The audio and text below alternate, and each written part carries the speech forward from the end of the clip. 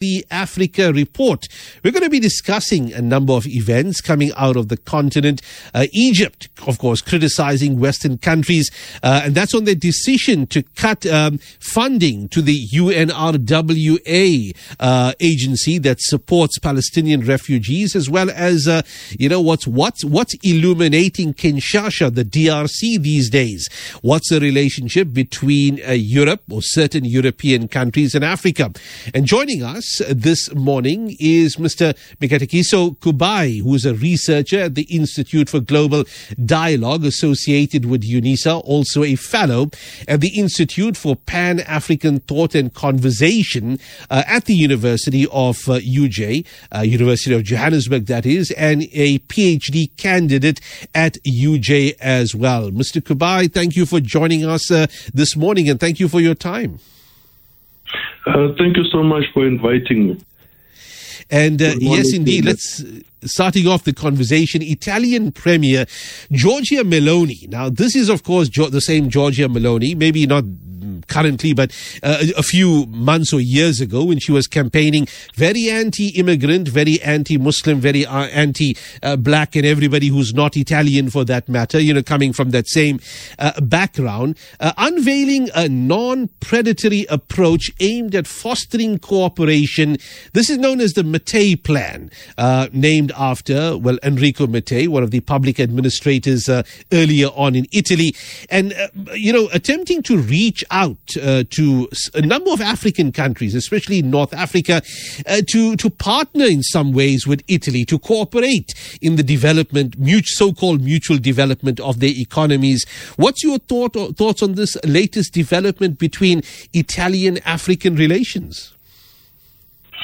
Well, it's an interesting development, but to start off with, Africa has been, for a long time, been pushing for proper development partnerships, right? To develop its industries, to speed up its industrialization, and so on and so forth. So, in principle, partnering with the likes of Italy or anybody else, is a good thing, right? In principle, right? But we have to remember that, of course, Italy is not, the UK, it's not the US, it's not Germany, it's, and countries, tend to enter into these kinds of agreements, push these sort of proposals, of course, for their own interests, right?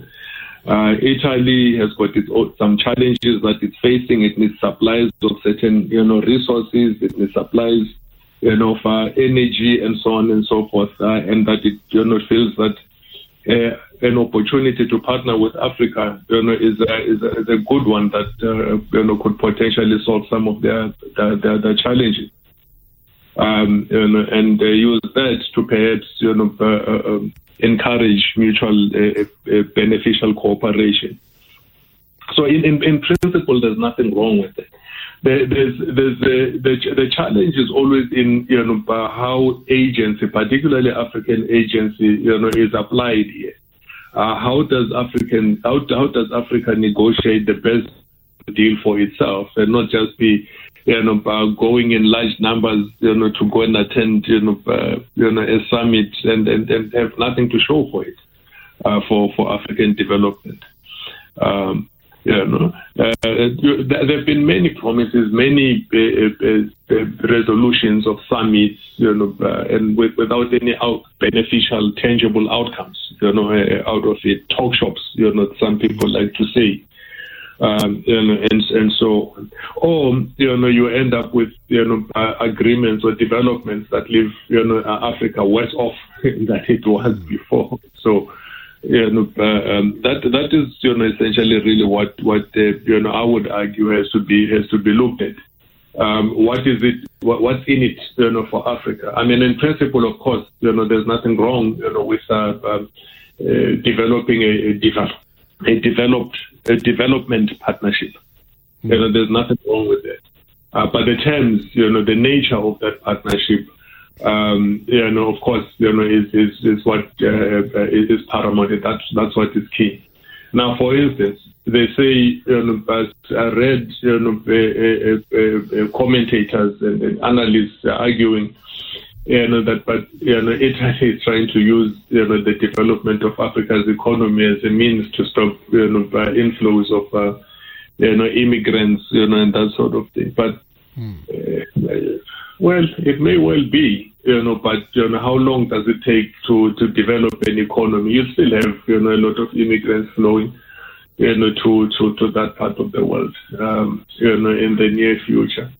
But this does not necessarily mean that the bulk of African immigrants are actually flowing to Europe. They're actually, moving within, the continent itself, from one African country to another African country, more than they actually do, far more than they actually do to Europe and so on. But these are some of the issues. I would be looking at African agency, how we apply it. How do we, negotiate the best possible, partnership for the best possible outcomes, developmental outcomes for Africa, in its own continental interest, Africa. Mr. Kubayi, moving the discussion, Egypt criticizing Western countries, or a number of Western countries, their decision to suspend funding to the UNRWA, of course, on the allegation made by Israel that 12 of the workers in the Gaza, call it the branch or the office of the UNRWA, were affiliated with Hamas, or might have taken part in the September, October 7th attacks on the state of Israel. Your thoughts on this? Egypt and a number of other countries being very critical of the suspension of funding based on an allegation, and that too on an allegation of 12 out of potentially many thousands of workers. Well, my brother, let's look at it this way. You have, a Palestinian state that is virtually helpless. It is facing bombardments. Its people being literally massacred. Right?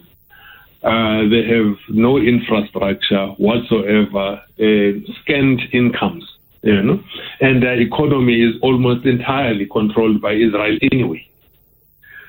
They are completely, under siege, land, sea, and so on, right? And the end has got, of course, millions of refugees, that have been scattered in the surrounding areas since, the early 40s. Now, you then take away a critical lifeline, such as that. Right? You take away critical lifeline, such as that, because you say that, okay, 13, at least 13 are suspected of, having some sort of, role in one way or another. There are others that say that no, this is a nonsense. This is a means, a strategy to actually discredit, the case before the ICJ, as it goes on, because one of the sources of information that the court has relied on, is precisely this agency. So it's sad. It's shocking, that something of this nature can happen in today. We talk human rights all the time. We talk humanity all the time. All of these things. There's global cooperation on this, that, and the other. But today, people are being massacred. And instead of looking at increasing access to aid, we take a critical lifeline away from them. In addition to that, just after the judgment on the interim measures, massive bombardments, carried out in Gaza. Massive bombardments. Hundreds of people killed. Just literally hours, actually, not even a day, hours after that judgment. And they've carried on. They've continued. You've had, officials, saying that, they're not interested in a two-state solution. They literally want to wipe, Palestinians out and have them, go be accommodated somewhere else. And of course, this puts a lot of pressure on Egypt. That borders Gaza. It puts a pressure on not only Egypt, it puts a pressure on Jordan, Syria, Lebanon, and other neighboring countries, because there's a massacre happening in their doorstep. And fellow Arabs, by the way, fellow Muslim people, by the way. And it's a nightmare. I mean, look. This is the worst case. Well, not the absolute worst case scenario, but they could not have chosen a worse thing to do. At this point in time, where all argument is in favor of increasing humanitarian aid unhindered, in Gaza and Palestine. The court has, made a pronouncement, a judgment on that. And then they cut, funding. I mean, it doesn't make any sense.